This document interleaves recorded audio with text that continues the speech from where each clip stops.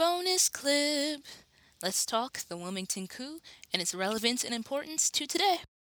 I try and have been trying to teach like lesser known but extremely important stories, like the 1898 election in North Carolina, in which a legitimately elected government consisting of white and African Americans was overthrown by white supremacists, and a massive massacre happened, and they still haven't found like all the people who have been killed as a result of this coup. I think a university is like trying to excavate and see if they can find and identify some of the people that are buried in this town. But it's such an important story to tell, even though it's, in the grand scheme of things, it might seem like a blip, just because it's really indicative of how white supremacy and politics have always been married.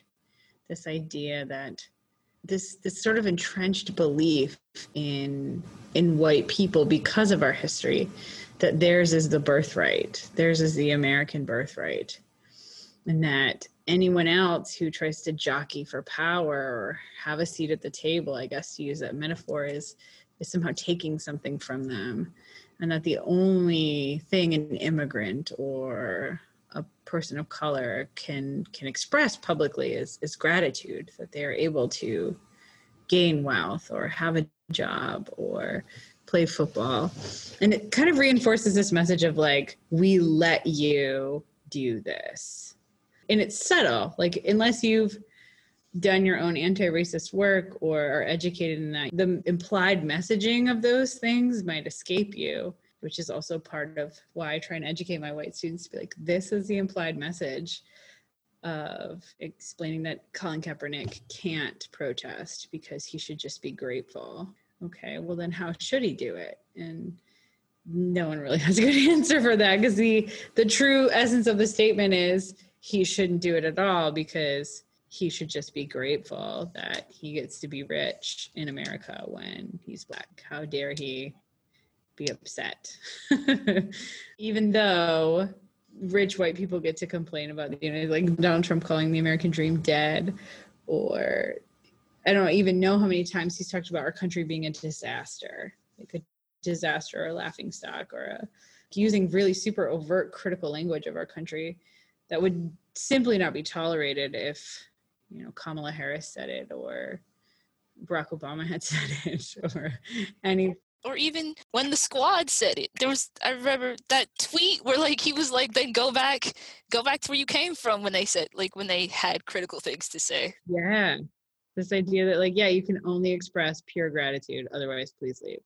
Which is also racist. Like, they're from here. And then Wilmington, it just always reminds me of, I guess every once in a while, there's someone says something like, why haven't Black people made more of themselves in this country? They've been here for so long. And it's like, we try so often, but every time something like that happens, we have literally had things ripped away from us violently.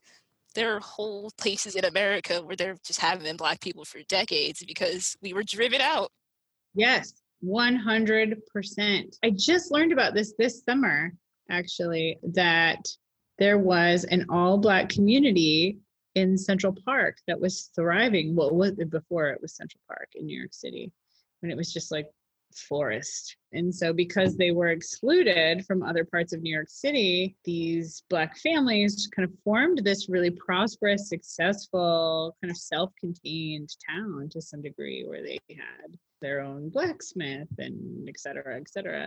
And then when the city decided to make Central Park, this was right where these people were living. And so they removed them. Instead of relocating the park or locating the park around, families who were living there were just told, like, you can't live here anymore. We're making a park. And so that story has totally been lost to history. There's a group in New York City right now, like, working to kind of tell that story of Black prosperity in New York City and how it was erased. And so there's tons of stories like that.